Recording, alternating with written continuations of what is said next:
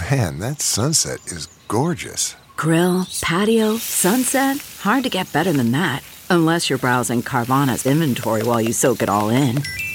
Oh, burger time. So sit back, get comfortable. Carvana's got thousands of cars under $20,000 just waiting for you. I could stay here forever. Carvana, where car buying meets comfort meets convenience. Download the app or visit Carvana.com today. CarMax is putting peace of mind back in car shopping by putting you in the driver's seat to find a ride that's right for you. Because at CarMax, we believe you shouldn't just settle for a car. You should love your car. That's why every car we sell is CarMax certified quality, so you can be sure with upfront pricing that's the same for every customer. So don't settle. Find love at first drive and start shopping now at CarMax.com. CarMax, the way car buying should be. The following podcast is a Dear Media production.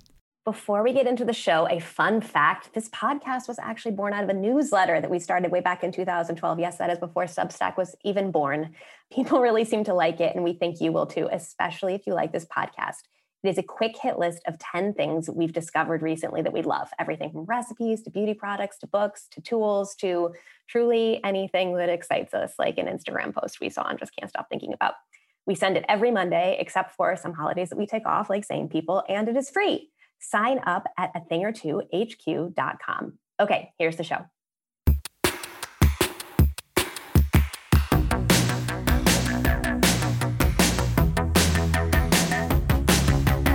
Welcome to A Thing or Two, deep dive into stuff we think more people should know about. I'm Claire Mazur. And I'm Erica Cerullo. If you want more where this came from and want to support us in general, head to athingertwohq.com and sign up for Secret Menu, which will get you weekly access to members-only content. To share your thoughts on this episode or anything at all, leave us a voicemail at 833-632-5463 or DM us on Instagram at athingertwohq. I'm so excited for our Thingies guest today. Oh my God. She's just a dream. We both we're like, when do we get to see her in person? When can we hang out? When can we be friends? Val Monroe, former long time editor of Beauty Director. The Oprah Beauty magazine. Director. Yeah, sorry. Yeah. Beauty Director of the Oprah magazine, and now has this incredible Substack called How Not to Fuck Up Your Face, which will just feel like your wisest, most sagacious friend writing to you about beauty and life and aging, and you will feel so and loving taken care yourself, yes. but not in a way that feels goony and cheesy. Yeah. I hope she'll be our friend. I think we have a chance. I think we can parlay this podcast appearance into a real life friendship. I hope. We had something we wanted to talk about before we brought Val on. Yeah, because I forged your signature the other day and then bragged to you about it, but also had been doing it for a while and forgot to tell you.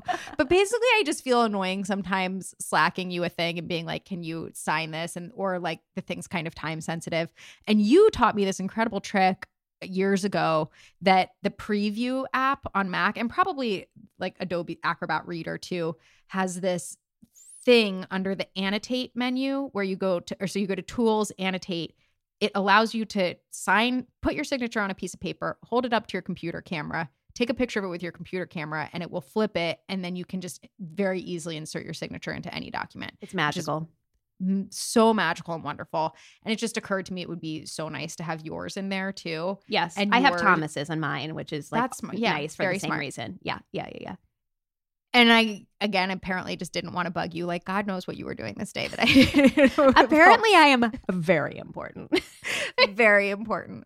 But I thought I will just forge her signature on a piece of paper, take a picture of it, and I'll always have it. And your signature is just 3 loops. And then I'd been doing it for a while and then remembered one day that I wanted to brag to you about it and get you not to say, oh, that's fine with me. I knew it would be fine with you. I wanted you to say, oh, that is impressive. That does look like my signature. And I thought you did a really nice job. I thought you did a really nice job. I thought too. My feedback was too nice. It's a bit too nice.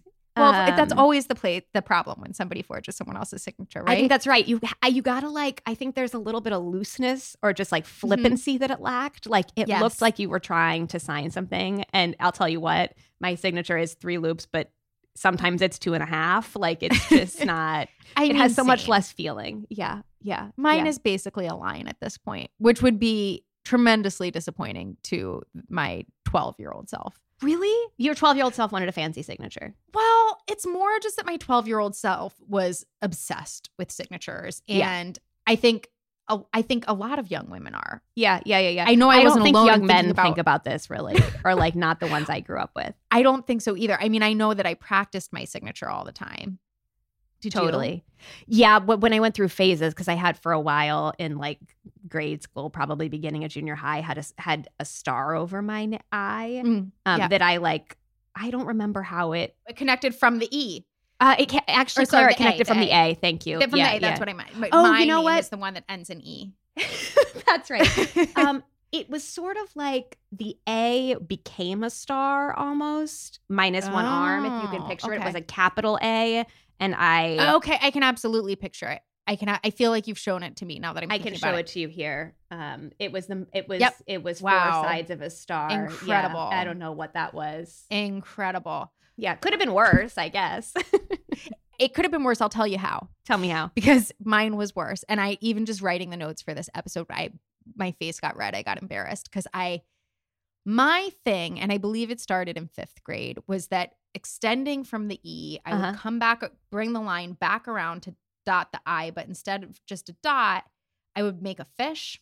Oh, like swimming overhead, swimming over the... Yeah, and then the dot of the I was the eye of the fish, and then there were 3 lines for the gills of the fish. It is so awful and embarrassing, but it was really into it, and that was just my thing because I was so obsessed with the idea of signatures. I think the reason is that because when you're that age, nobody wants your signature. Nobody. So the idea of anybody caring about your signature is a major signifier of adulthood because at some point the flip switches. People want it constantly to the point where it is exhausting how much people want your signature. And then you became what we are now and what our parents were then, where it's so... you have to do it so much that you couldn't possibly put effort into it. It's so indecipherable. And how glamorous is that so many people want your signature that you couldn't possibly be bothered to write out all the letters.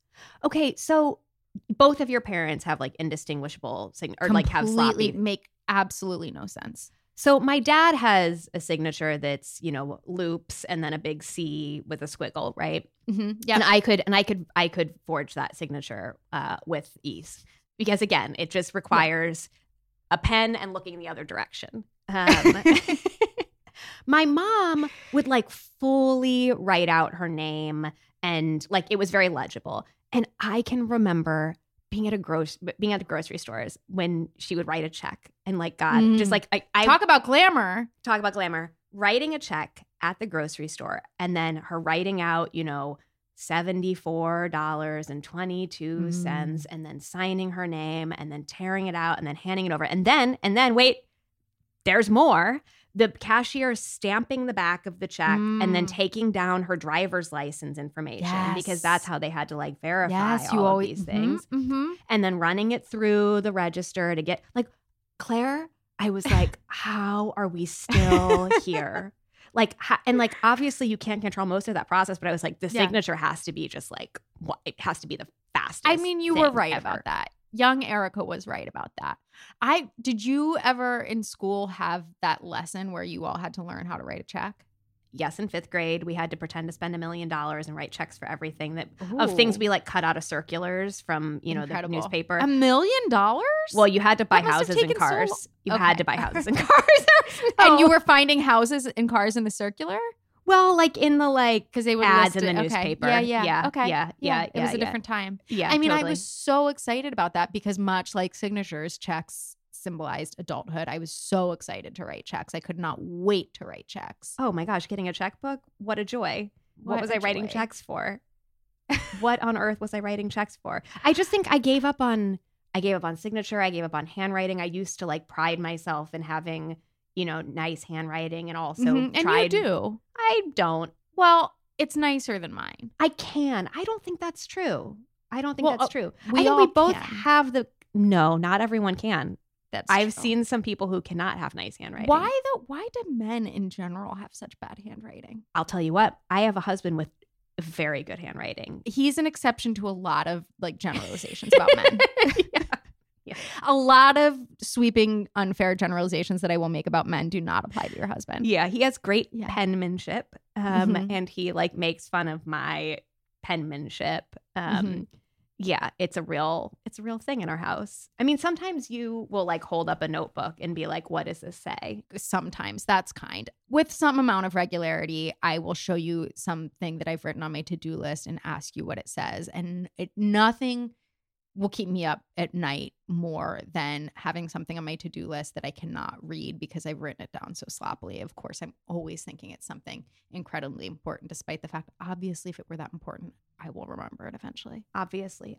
Yeah. I do just think that at a certain point with handwriting, it was like, only I'm reading this. Like, this is not for a broader audience. If I need to write a card for someone, I can make my handwriting perfectly like legible. But in my to-do list, it's not for my problem population. Is that because I've fallen out of practice, I have a hard time making it nice even for a note card. Yeah.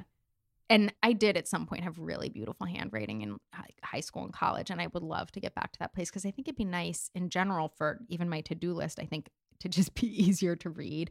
My diary, for example. But you have to write so much to get there. And then remember, that's the thing. You have to keep it. That's the thing. The reason we had good handwriting is because we did it all the time. Remember that like first week back at school, you'd get that like callus on your finger from writing and holding a pencil again of being like, oh my God, I've like lost like, yeah.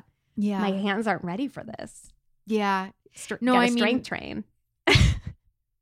You're absolutely right. It would take so much writing for me to get back to that place. It's not going to happen. It's right. fine. It's lost. It's fine. It's lost. You fine. once had it. Yeah. But you know what I'll always have is your signature. Oh my God, it's true. Oh my God, what a nice closer.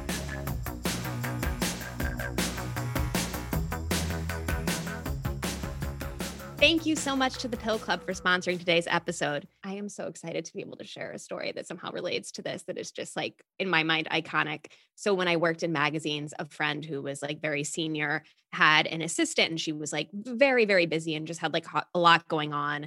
And one of the things that like drove her absolutely bonkers was the process of picking up your birth control at the pharmacy, which was like, every month this pill you have to get like a whole thing and you're waiting in line and whatever. It's like, it's never streamlined. Right. Because easy. Also the line at Duane Reade on your lunch hour is not somewhere you want to be.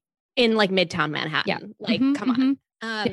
And so her assistant, who could only be described as curmudgeonly, it was like on his monthly to-do list to go wait in line at the pharmacy. It was like a thing that happened with enough frequency, and he would be so pissed about it and so crotchety about it. And it was definitely like a little bit of punishment too, of being like, you have to go do this thing that is terrible. And like, listen, here's the thing. We don't have to do that anymore as a culture.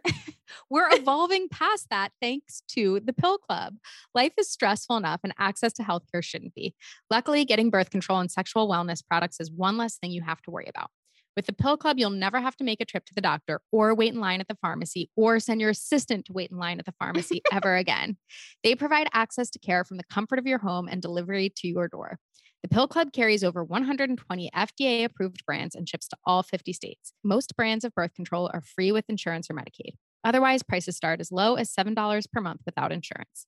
The Pill Club delivers birth control to your door for free in discreet packaging, along with fun self-care gifts and goodies. And delivery is free. What's more, their licensed medical team is just a text away to give you the best reproductive health care. You can sign up for birth control in just 5 minutes. And when you become a patient, Pill Club will make a $10 donation to bedsider.org, which helps low-income individuals get access to birth control, funding things like medication and transportation costs. Right now, when you go to thepillclub.com/a-thing-or-two, the Pill Club is offering a $10 donation to bedsider.org for every A Thing or Two listener who becomes a patient. Your donation will help low-income individuals get access to birth control through bedsider.org. That's thepillclub.com/a-thing-or-two to get your first birth control care package and donate to help more women in need of affordable birth control. Remember, thepillclub.com/a-thing-or-two. You must use the link to make a donation. I'm Topsy Vandenbosch, a mindset and emotional intelligence coaching consultant and a licensed mental health therapist. It's safe to say that I know a thing or two about how the brain works and how it impacts the decisions that we make in our businesses. And that's exactly why I created my new podcast, Crush the Mindset Spiral. Each Thursday, you'll hear my raw thoughts and unfiltered perspective about what it takes to run a successful business, plus the top mindset shifts that you'll need to get to your next level. Make sure to tune in for the premiere episode of Crush the Mindset Spiral. Let's bring on Val Monroe. We set her up and basically talked about how much we wanted to be her friend. And I think you will too. Her newsletter is called How Not to Fuck Up Your Face. And it is just tremendous. It's a Substack, so you can find it at valeriemonroe.substack.com. Love it. Let's get Val on. Hi, Val. We're so excited to have you on the show. Thank you so much. I'm so excited to be here. Oh, good. We're such fans of your newsletter, just such massive fans. And it's the sort of thing that in previous lives, if Claire and I didn't have a Slack channel together, we definitely would have had 14, forwarded it to each other and had 14 emails going back and forth about it. And am I allowed to say, can I say what it's called? Of course. Please. Tell us how you ended up doing it. Okay. But first of all, it's called How Not to, and I'm going to say the word, right? Say the word, please. Okay. How Not to Fuck Up Your Face. And when I write it out, I use a little asterisk for the U in fuck, so that it's not as offensive as it might be to people who don't like looking at the word. It's basically, it's for every woman who has a face, because every woman who has a face has feelings about her face. Mm-hmm. And one of the things I learned when I was the beauty director at Oh the Oprah magazine, I was there for almost 17 years, I think, 16 or 17 years. And I had a column that was called Ask Val. And the magazine was hugely widely read for most of the time I was there. In fact, at some point it was read by, I think it was 1 in every 8 women in this country. Wow. I mean, that's a huge audience. And I encouraged readers to write in to ask questions, and women wrote all the time. And so I learned a lot about the way women in this country feel about beauty issues and the beauty culture and the kinds of questions they have about it, and also how they feel about themselves, as participants in the culture, which you can't avoid. And one of the things I learned was that for many of us, the beauty culture is very punishing. And, I don't mean to get sad about this, but we are influenced in ways that are generally not very good for our mental or physical health by a lot of what beauty culture is about. And so after I left the magazine, I left in 2017 because I'd done it for a really long time. And what was happening in the magazine industry was really no fun. And then I kind of cast around for about a year and a half, and I really wanted to do something. And a friend suggested Substack was just kind of starting. And someone said, why don't you try something? And for months I thought about it. And then one day I sat down and I had started to write something about how not to fuck up your face based on what I knew from my years at the magazine. And I started to write, and I couldn't stop. So for a writer, that's a pretty good indication that you should keep going, right? Because most of the time, when I would start, that's not the feeling. Right, exactly. Yeah. And so I set up the Substack, and actually I first posted on Facebook and asked people, my small number of friends, would anybody be interested in reading something called How Not to Fuck Up Your Face, blah, blah, blah. And I got a very robust response. So I started this thing, and I had 200 subscribers at first. And now I have a lot. The speed of the growth of this thing has really astonished me. So I'm very happy. Well, it's really so full of a really distinct personality type that feels really warm and caring and honest, that it doesn't feel like common mainstream internet speak these days. It feels like it harkens back to a day of magazine columnists that you could feel close to and that you felt loyal to. And it feels pretty singular in that way, beyond just having really wonderful, thoughtful advice on beauty and life and aging and all of it. That's so nice. Thank you. I think one of the things that keeps me going, that makes it fun for me is my intention. Mm-hmm. And my intention is to love the readers as much as possible. I want to love them to death, basically. And judging from the kind of response I get, they're feeling it. It really comes through. I really do feel like you are that you're taking care of me. I really feel taken care of by your writing. I'm so glad. Yeah. Oh, I'm so glad. It really comes through, that intention. So, one of the things I hope to do is to help, if you have feelings about your face, and especially as you age, it gets harder and harder to accept what's happening to your face. And I know this because I'm 71 and I've seen it happen for 20 years. I mean, everyone feels like, it's never going to happen to me. It's the same thing as death. You think, well, that's never going to happen to me. And then suddenly it starts to happen. You're like, whoa, shit. Right. So I just want to make people feel, nudge their feelings in the direction of better. no matter where they're starting. And I think, to get into the weeds very quickly here, I think one of the main things that I like to tell readers, and I like to start out with, is that one of the fundamental things we learn as women when we first look in the mirror is to objectify what we see. That is, we don't see ourselves just as ourselves looking at ourselves, or looking at our image the way we look at the image at the face of someone else in our life, our mother or sister or daughter, friend. We learn to objectify. So, and objectifying means that we're going to try to manipulate our appearance in some way to please the other, whoever the other is, some imaginary person. And so, from the time we're 3, we start scanning our faces for flaws, or, trying to look like something else. And it's, as I said in one of my columns, if there ever was a bad idea, this is it, because it limits us and damages us in so many ways. And if you can learn how to look at yourself without objectification, and you can do that by doing something that I learned called a mirror meditation, in which you look into your own eyes, and I wrote about this before I actually knew there was something called mirror meditation, because I was doing it on the Natch. But if you can look into your own eyes until you are able to see the person who lives there, basically, just as if you were looking into the eyes of, your closest friend, you'll start to feel stuff. And, basically this is called deep listening. It's like what you do as a really good friend, right? If a girlfriend comes to you and says, I've got a problem, or I feel really fucked up. And so you listen, right? And when you're doing a mirror meditation, you're basically listening to yourself. And as I say, it's about friggin' time that you can look at yourself and be kind and be present. Val, that's so moving. I know, I'm going to cry. So moving. Oh, no. It's really, really wonderful. Well, it's hard to do, because if you try it, you'll see.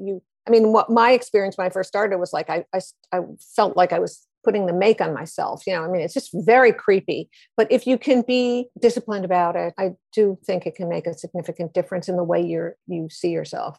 What are some of the columns of how not to fuck up your face that feel like iconic to you, or that have felt like sort of totems of what you're doing? It's so interesting that I can't figure that out. I'll write something and I'll think, oh, this one is going to be, the people, and then I'll write another one and I'll feel very insecure about whether it's going to move people. And it just recently, this happened with the one I wrote about. It was the first one that I wrote when I mentioned my granddaughter who lives in Japan. Mm-hmm. I loved that one. It got a huge response. And what was the beauty aspect of that was like iPad face, right? Because the story was, she lives in Japan, I live here, Japan's closed its borders, I can't get in, I haven't seen them for 2.5 years. This is my son and daughter-in-law and my granddaughter, and they are very devoted to me. They call me almost every day. So my granddaughter's now, last time I saw her, she was 10 months. She's going to be 4 at the end of next month. But she knows me because I'm just this head on the iPad, and she carries me around the house and we have conversations. But there was no other beauty aspect to that post except iPad face. And it wasn't even about how to look good on an iPad. It was about my experience as the Velveteen Grammy. So, but it also was about being grateful for what you have, and just like appreciating like what the moment for what it is, and not being woe is me that I haven't gotten to see her, which is a woe is me thing, but like how amazing is it that I still get to talk to her every day and see her in some capacity. Right. Which is what I try to do in every post. In some way, it's my intention to try to communicate some positive aspect of why it's worth being alive. And beauty is kind of like, maybe beauty is the pencil or something. It's a vehicle. Sometimes it's actually, I have to think of a way to kind of bring it in, like I did with the post I did was about one of the things, talking about things that you love. I discovered audiobooks a little late, and I had originally started to listen to the Wolf Hall trilogy. Guys, if you haven't listened to it, with Ben Miles, oh my God, it's unbelievable. Hilary Mandel wrote it. And yeah. It's just incredible. And it's like, 600 hours of books. They shouldn't even allow somebody my age to take it out of the library because, who knows, we'll live long enough to finish it. Anyway, it was just fantastic. So then I got hooked on audiobooks, and then there was this other trilogy that I found of my own making, which was it was a Michael Pollan book about psychedelics. It was really good. How to change your mind. Right. Thank you. Yeah. And then Man's Search for Meaning, that a friend had suggested that I read. I had no idea how rough that one was going to be. That's Victor, what's his name? I can't remember his last name, but it's about living in a concentration camp and, finding a reason to be alive still. Oh, and then the other one was, Tyson's book on the universe. It's like Physics for Neil Dummies. deGrasse Tyson. Yeah. Physics for Dummies. So I read these 3 books, and I'm writing about these 3 books, and I'm like, shit, how am I going to make this into anything that has to do with beauty? And I was just thinking about it because I like to write about what's on my mind. And I had gone into a CVS, and because I needed an eyelash curler, and I needed something else, lipstick maybe, I don't remember. Anyway, and I was listening to Man's Search for Meaning. And at the moment I was listening to it, he was describing, people starving to death and, sleeping with dead bodies. And I'm listening to this and staring at, the CVS fully stocked counters of cosmetics. And it was the weirdest kind of most out of body experience. And it struck me in that moment that what I was searching for, first I thought, oh, what an awful person I am. Like I'm listening to this horrible, I'm not somewhere, like in Tanzania trying to save people's lives. And then I thought, but wait, these little things that I'm buying, I'm, first of all, I can afford everything I want. I walked here by myself on a beautiful day. I mean, it just brought out to me all of the depth of the joy from little tiny things, that of course the people that, were being described in Man's Search for Meaning had nothing of anymore. And it just made me think about how important it was to enjoy little luxuries like an eyelash curler and lipstick, I mean, everything's related. Indeed. It didn't even feel like a stretch. Yeah, no, everything's related. That's right. Did you bring some thingies with you to recommend to our audience? Besides the audiobooks, actually there were a couple of audiobooks I wanted to mention. Please, we tell want us all of others. them. We've been big into audiobooks recently, really? Especially celebrity memoirs. That's so weird because I don't know why I've been drawn to that. I was too. I can't explain it. Right? I can't explain it. So speaking of celebrity memoirs, I couldn't, this has happened to me a number of times. It just happened to me recently. So I took out Hermione Lee's book on Tom Stoppard, right? Or, as I always call him, Tom Stoppard. But I didn't know. Yeah. I say Tom Stoppard too. So everybody else or she says Stoppard. Stoppard. Anyway. Well, okay. I loved it, but I couldn't finish it because they took it away before I could finish it. I mean, it's about 10,000 words long. Right. Yeah. But that was really, really fun to listen to. And then I was trying to find other, interesting biographies to listen to. And I listened to, I actually read this one. I read the Mike Nichols biography. Oh, I want to read that. I read like a third of it. It was just so much. I couldn't get through it. I loved it. But people love it. Love it. I loved it. Yeah, you loved it. I did. Yeah. And then because I liked his writing, I read, who was it again? The guy who wrote it? I could tell you if I could. It's on my coffee table. But he wrote another book about the movies. Television? Yeah, right. It was about movies in the 70s, I think. And it was all about, Warren Beatty and other, big names. Have you ever read Neil Simon's autobiography? No. Is it good? It's so good. It's called Rewrites. I read it when I was a kid and super theater geek. But there's a lot of Mike Nichols stuff in it. So I feel like it might be a good sequel to that. Or companion. Because I loved the Mike Nichols book. And I think Diane Sawyer is really interesting. I started to read Sheila Weller's book about Katie Couric, Christiane Amanpour, and Diane Sawyer. Oh, amazing. And it's really fun. That sounds really fun. I would be into that. It's really, really well reported. She's a great reporter. And I wish I could remember the name of it, but maybe you guys can. We'll find it. We'll dig it up. Could you? Yeah. I also want you to start including all of the, maybe there's just a bullet at the end of every one of your newsletters about what you're reading right now, because these are good recs. I want to know what you're reading. Sure. And actually, sometimes I think about doing that, but then sometimes I'm like, well, who's going to be interested in what I want to read? I just like that I'm interested, and it's not what everybody else is reading. It's like, true. I like that. I just tried to finish Overstory, which a number of people have recommended to me. Again, it was way long, and in the book, I lost the book before I could finish it. It was really, really good. And The Hare with the Amber Eyes, the old bestseller, it came out several years ago. I don't know about this one. Oh, I don't know. What's that about? Oh my God. It's about Netsuki, those little Japanese figurines. They're these tiny little figurines made out of ivory or wood sometimes. And they were very well known in Japan around the turn of the 20th century. So like around the Belle Epoque era. Yep. And it's the story about this guy who traces his whole family history through a collection of Netsuki that moves from one person in his family to another. It's really well written and really fun to read and very evocative, which also reminds me of another fantastic book that I read that I loved, which was All the Light We Cannot See. Mm-hmm. Oh my God, it was so beautiful. And then someone touted me to the fact that he was given a prix de Rome, the writer, to write that book. And when he was able to use the prix de Rome and move to Rome for a year, his wife had just given birth to twins.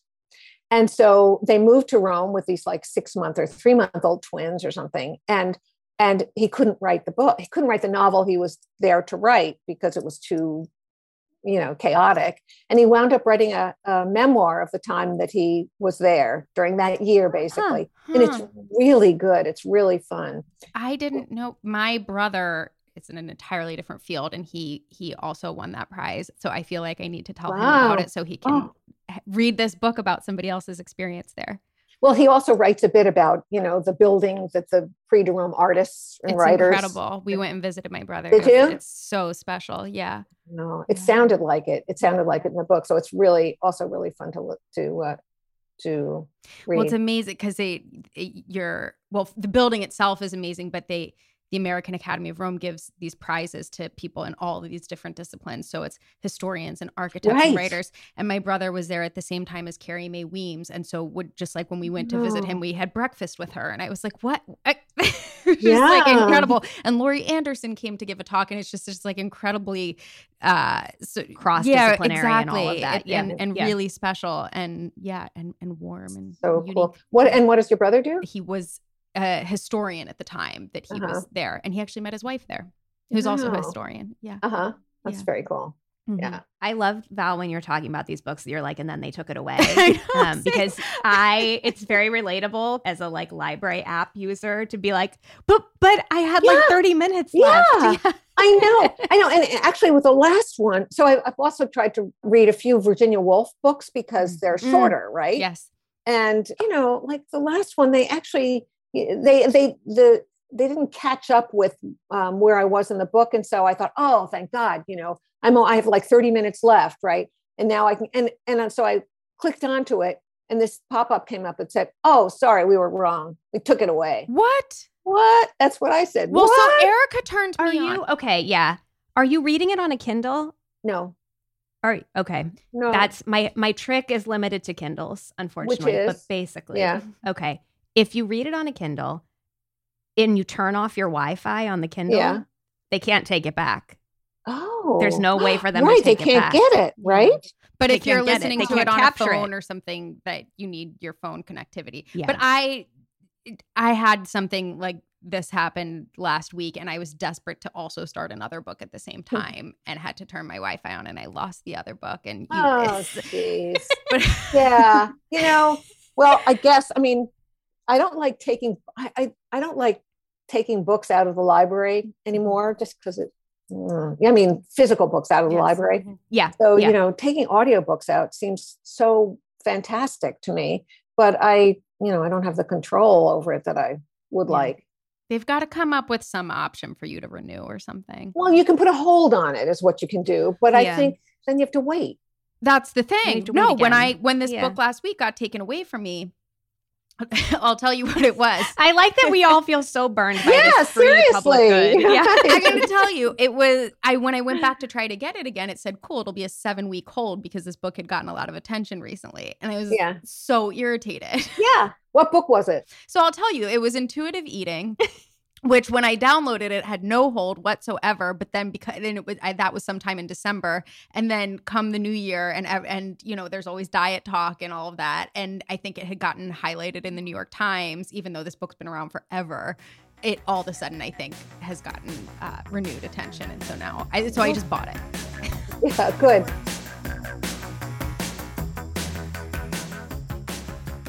Thank you so much to ZocDoc for sponsoring today's episode. You know what question drives me insane? When you call to make a doctor's or a dentist appointment and they start the process by asking, when would you like to come in? Which presupposes that it is up to you. And like that it might be just as simple choose as a that. time. Just like 9 a.m. next Thursday. How's that for everyone? It's so nutty to me. When would you like to come in? And then you do this thing where you're like, well, the earliest appointment you have available, as long as it's before March 26th, and only if it's on a Tuesday, Thursday, or Friday. If it's on a Monday or Wednesday, then I'd like something as late as you have. And it's ridiculous. Or there's this other thing where you like you're like, oh, like, how about Friday morning? And they'll be like, oh, well, the doctor's not in on Fridays, Mondays, or Wednesdays at this office. And you're like, well, then why did you ask? Like, why is this? Why did we start there? How about you start with when I might be able to come in, and we'll work backwards from there. And God bless ZocDoc. You don't have to do any of this. You can just look at people's calendars. I love, because I tend to just wait until the last minute to make these doctor's appointments, just searching like, here's this sort of like general geographic region I want to be in. Here's when I want to go. Show me who has availability and who takes my insurance. That's right. ZocDoc makes healthcare easy. Just download the free ZocDoc app at ZocDoc.com/a-thing-or-two for the easiest way to find a great doctor and instantly book an appointment. With ZocDoc, you can search for local doctors who take your insurance, read verified patient reviews, and they're all available when you need them. Never wait on hold with a receptionist again. Whether you need a primary care physician, dentist, dermatologist, psychiatrist, eye doctor, or other specialist, ZocDoc has you covered. Now is the time to prioritize your health. Go to ZocDoc.com/a-thing-or-two and download the ZocDoc app to sign up for free and book a top-rated doctor. Many are available as soon as today. That's ZocDoc.com/a-thing-or-two to download the ZocDoc app to sign up for free. Thank you so much to Native for sponsoring today's episode. I feel like we're only doing so much of a service with this ad read, because I do think that everybody knows that Native is the go-to aluminum-free deodorant. I mean it. I just feel like everybody's our listeners clued in. They know. They don't need. Yeah. I just think that when people started caring about deodorant and wanting aluminum-free deodorant, everybody got on the same page and was like, okay, we're all doing Native, right? Like, that's what we're doing. That's the one that works. Well, but knowing of something doesn't mean people have tried it. You know what I mean? Well, now is the time. Now is the time to try it because it works. Oh, good. Way to go. Okay. So Native deodorant checks a lot of boxes: aluminum-free, 24-hour odor protection, 0 residue on your skin, and over 10 scents to choose from. We love the eucalyptus and mint, and their coconut vanilla scent has been a customer favorite for years. And we feel like you definitely need to know that they have an unexpected collaboration going right now with Baked by Melissa, which is, those itty bitty cupcakes. Those tiny little cupcakes that often have like a tie-dye frosting. They collaborated with Native, the deodorant company. And you're going to have to go look at all the scents. You're going to have to. I'm sorry. Also, if anybody wants to go try it and report back to us, we'd appreciate a voicemail about it or a DM. Oh my gosh. Please, please, please, please, please. So Native creates products that are made with simple ingredients like shea butter and coconut oil, so you can smell great all day long. And now Native is on a mission to overhaul your entire hygiene routine. So they've added body wash, bar soap, toothpaste, shampoo, conditioner, and sunscreen. Everything you need. This year, up your personal hygiene routine with Native. Go to nativedeo.com/a-thing-or-two and use the promo code a-thing-or-two at checkout to get 20% off your first order. That's nativedeo.com/a-thing-or-two, or use the promo code a-thing-or-two at checkout for 20% off your first order.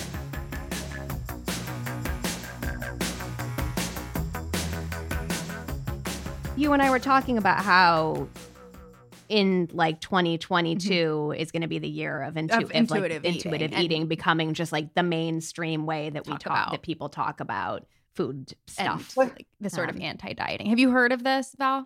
I kind of. I mean, it is what it sounds like. I avoided it for a really long time, and I mean, for complex and obvious reasons, probably because I just didn't want to read a book about food and nutrition and dieting or anti-dieting. But basically the thesis of intuitive eating is that dieting, does not ever work, that studies show that people will always binge if they're restricted in any way. And it does not make sense to diet or restrict yourself in any way. It pairs this with a sort of like body positivity, anti-dieting mentality. And part of the sort of approach to what they call intuitive eating is that you must completely reject dieting culture outright, which I think is a fairly impossible thing to do for reasons we talked about at the beginning of this episode. And that you need to just sort of embrace what your body is telling you it wants to eat. And if you will do that, you will naturally move towards a sort of place of moderation, and you will eat in a way that is what your body wants, essentially. And that is really reducing it. I think the general approach makes a lot of sense to me. And it talks a lot about how like the wellness industry has sort of co-opted dieting and said, it's you're no longer dieting, you're just detoxing, or you're doing these elimination clean diets. eating. And because they understand that the idea of a diet feels sort of outdated and retrograde at this point.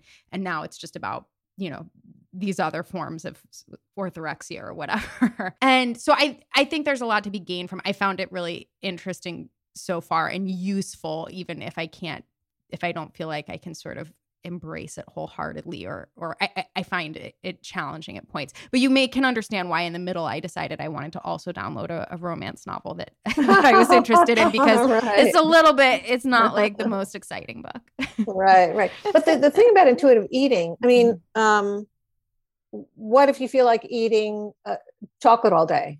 So their point is, if you've been telling yourself you can't have chocolate, let yourself have chocolate. And if you let yourself eat chocolate all day, you aren't going to want to eat chocolate all day, every day, forever. You will get to a point where you know that if you're allowed to have chocolate, you can stop eating it once you've sort of satisfied your craving for it. And a lot of this, it crosses over a lot with the idea of mindful eating. Like they're very similar, not the entirely the same thing, but getting a little bit back to, again, some of the stuff you were talking about at the beginning, this idea of like mindfulness and really listening to yourself and seeing yourself and being like, do I want this chocolate because I have this idea that I'm never going to be able to have it again, so I have to keep eating it? Do I want this chocolate because I'm like sad and lonely and I think that chocolate is going to somehow solve that? Or do I need to actually call my friend? Because of like complex psychological feelings I have about chocolate and self-soothing. Right. So I did sort of leave that out at the beginning, that a big part of it is being mindful and aware and really trying to sort of like understand what's driving your food choices. Yeah. Actually, I mean, there's a great parallel between that and your beauty choices, about how you take care of yourself. And there's this wonderful, wonderful reporter. Her name is Jess DeFino. Do you know who she is? Jessica DeFino? Oh, she writes a great Substack. It's called The Unpublishable. And she says something like, what she publishes, what the beauty industry doesn't want you to know. I mean, she's a radical.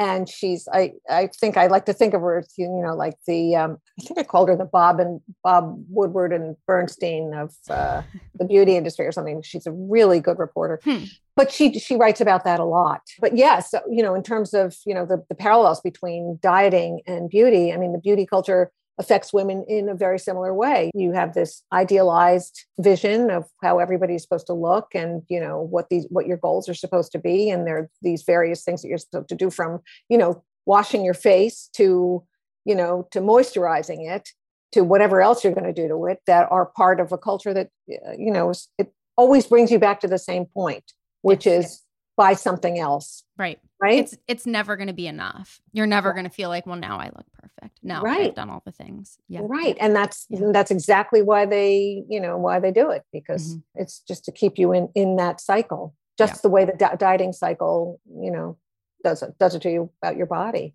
Right. There are, I am noticing a more body relationship, people out there, on social media, which is good. That's what I'm writing about in the post that's going to come out next Tuesday. Again, it had to do with a friendly exchange I had with Jessica about something. And my point is that, we can be aware of the ways we're, adversely affected overtly and covertly by the beauty culture and still participate in it. I mean, because it's very, you can't tell women. I mean, I would never myself say, I'm just like stopping everything. I'm just going to splash water on my face. I'm not going to put on any lipstick. I'm not going to do my eyebrows. That's my thing. I'm not going to get my hair done. I mean, you just can't, it's not realistic. Right. If you want someone to be it's happy. Not even necessarily desirable. Like, it's not even necessarily the point. That's right. Why?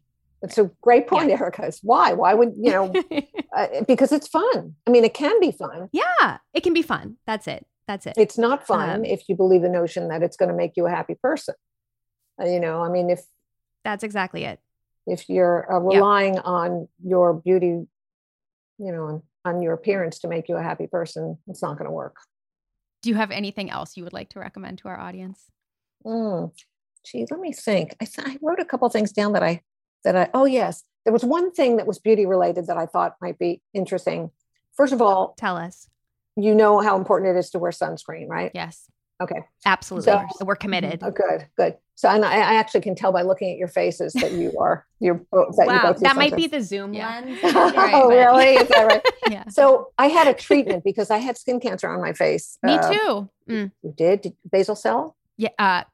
Yes, exactly. Basal cell carcinoma. Good. Yeah. I had it 2 summers ago. You can't see because again, Zoom, but I have a scar. Yeah. I had to get Mohs surgery. That's funny. That's where mine is too. Like on the side of my nose. My mom had it on her nose. Right there. Yeah, too. Wow.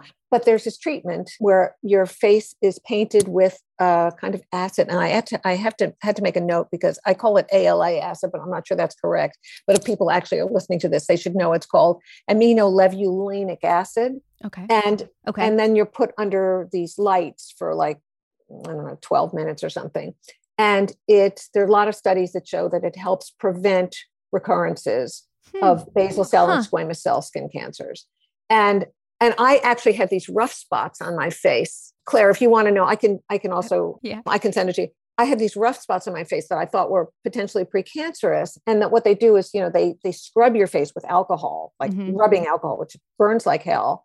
And then they paint this acid on it, which also burns. And you just sit there for a while, like an hour or so. And then they put you under the lights. And then I wrote about this, actually. I think I called the column, I think I called the post, "How to Fuck Up Your Face."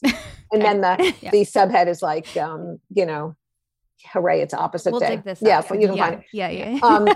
And I couldn't believe what it did to my skin. How really? It totally took all that stuff off. Huh. And some people do it once a year. Some people do it every couple of years. But I think, if you've had it and you don't want to get it again, it's a good preventative.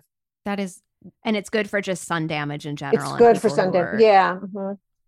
I think it's intrusive if you just want to treat, Was there downtime afterwards? Did your face feeling funny? Well, you'll see, I posted what it looked like right after. It looked like my face was like on fire. And that lasted for about 3 days. And then I peeled for a little bit. Okay. It wasn't terrible. Not at all.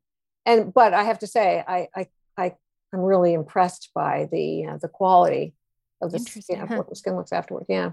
So that's a one treatment.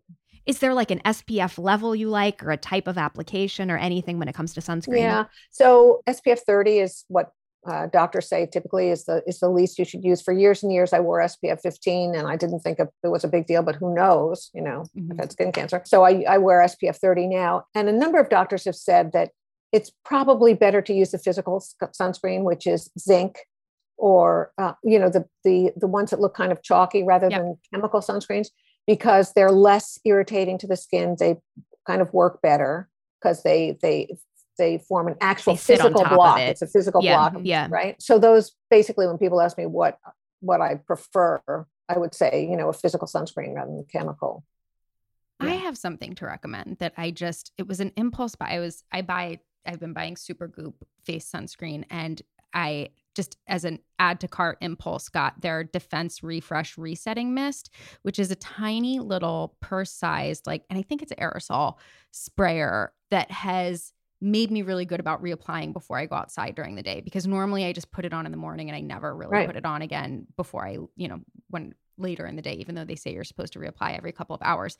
But this, because it doesn't mess up your makeup, you don't have to rub it in. It's just this spray and you're done. And it's so tiny and always in my purse. I've been so much better, especially while I've been out here in LA where it is sunny all the time, about refreshing. It's more sunscreen in the spray. Yeah, it's an yes, aerosol. sorry, yes, yeah. I think it's aerosol because I say that only because it's such a like nice mist. It's a really misty in that way where you don't feel like you're screwing up your face or like you have to rub it. You do not have to rub it in. I wonder if I can actually. Yeah, I'm interested to know what that is. I actually, when I travel, I use one of the Color Science SPF 50 brushes, sunscreen brushes. Yeah, we love the brushes. Oh. The brushes are so they're good. so great. So, and they come, they're like, I don't know, 6 inches and not very big. And they come in lots of different shades, and they come in SPF 30, SPF 50, which is one I use now. And they're great for like, if you're walking around outside in another country or anywhere, like in the sun, they're great because you just like put them on in 2 seconds and they give really good protection. Mm-hmm. Yeah, no, I've even had that experience of walking around and starting to see like, a little sun on my shoulder or something, and just being able to, whip that out. Yeah, I love those. Yeah. Do you have any sort of spray tan or powder bronzers or anything you like to make up for the lack of sun? Really, especially for somebody who has really fair skin, the way you do, I would say like run in the opposite direction of a bronzer and instead, just try to highlight the beauty of your skin. I actually I'm, gonna, when I care enough, I guess is the way I should put it, I mix a little bit of Laura Mercier tinted moisturizer in with my regular moisturizer. Yeah. 2/3 of regular moisturizer to 1/3 of Laura Mercier. And I don't wear foundation, but it gives my skin a nice glow. Yeah. And it also kind of evens the color out, even so it looks more even toned.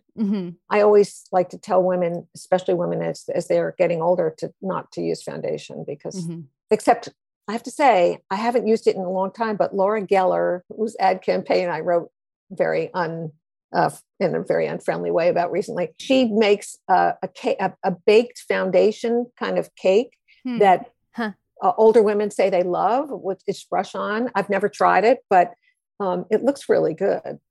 Interesting. But I don't use it. That's interesting. Do you have any other thingies for us that we need to know about? I don't think so. I mean, I may think of something when I get off, but these were all tremendous. So many good reading recs too today. Yeah. Oh, I'm so glad. One thing I have to tell you that maybe is the last thing. You see this scarf. Please. I recommended this a couple of months ago, and one of my friends who reads the newsletter followed my instructions. She was so happy. There's the company called Tocca, Tocca. It's a soap, soap and a scent company. Yeah. They have a laundry soap called Firenze, I think, or maybe it's called Florence. I think it's called Firenze. And I wash my scarf in it in the sink, and then just hang it to dry in the shower. And then when I go outside, I have this amazing smell, because I've wrapped it around my neck. It's so delicious. As I say and you're like truly enveloped. Oh, yeah, because, you have to use enough soap, but it really is a nice touch, as I said, especially if you're drowning in down, it's nice to have this kind of spring-like, it's a very light floral scent, but it's just delicious. And it smells really good around your neck. I once borrowed, I was leaving my late great aunt's house, and she didn't think I was warm enough, and she gave me a scarf, and I wrapped it around me, and it smelled so much like her. And I will never get rid of it, even though I don't never wear it, because it's the best feeling to wrap the scarf around and smell something, like have that scent waft up. Yeah, scent is.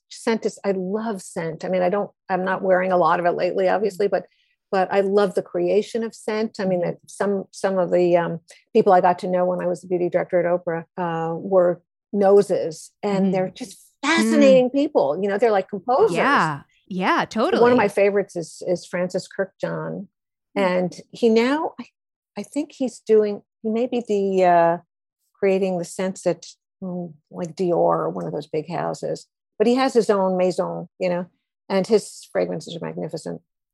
Can I ask something that's entirely self-serving? And what about your hair? Because it's so beautiful and looks so effortless and just so shiny and nice. Thank you. I'm so vain about my hair. It looks really beautiful. embarrassing. It pays off. It looks wonderful. Thank you. So don't stop being vain about it. It's great. Well, I have to say there's 2 reasons. One is because I'm kind of a jerk about it. But two is I believe that as we get older, one of the things that can keep us looking vibrant and healthy is kind of like is youthful hair. Yes. And that means, it moves. I have an amazing hairstylist who fortunately comps me. He doesn't comp me completely, but he gives me a nice discount because I could never afford him if he weren't my friend. And a fantastic colorist, Marie Lepard at Julian Farrell Salon. She does balayage. That is so I can't tolerate a single process. Don't want anything sitting on my scalp. So she paints around the gray and white and brown in my hair in a way that I think is very artistic. The color's beautiful. It looks wonderful. I'm going to start coloring my hair soon because I've been getting a lot of grays and keep putting it off because I just don't want bad highlights. So I highly recommend her. I mean, And I think, a really good haircut does a lot for, for your overall appearance, no matter what the rest of you looks like. It's true. It is so true. It's so true. Everybody needs to sign up for How to Not Fuck Up Your Face right now. It's just so good. That's the show. Hey, Claire and Erica. This is Brittany, forever listener of the podcast. And I really enjoyed your recent episode on working smarter, not harder, also on acknowledgement sections. And I have something that's a flavor of this, which is in every Pixar movie, at the very end, there's a title that just says babies, or maybe it's production babies. And then it's a list of first names of all of the babies that were born to anyone who worked on that Pixar movie in the years that it was being created. Someone has set up a wiki for this, I think, or maybe it was a subreddit thread that I found charming. But when my husband and I were expecting our first child this year, it became like this obsession to be like, ooh, what were the names in, 2000 to 2005 when, Up or whatever was being made. So take a dive into production babies. It's a great, flavor of the acknowledgement section that just brings some personality and fun to this huge undertaking that we forget takes years and so many hundreds of people to make happen. Love you guys. This has been a production of Dear Media, and we are so grateful to the talented team over there for helping us make this podcast happen, especially to our wonderful producer, Allie Slice. You can follow us on Instagram at athingertwohq, and if you have ideas for our show or want to advertise, email podcast@athingertwohq.com. Find show notes and sign up for our newsletter at athingertwohq.com too. If you love the show, consider supporting it by signing up for our secret menu, also at athingertwohq.com.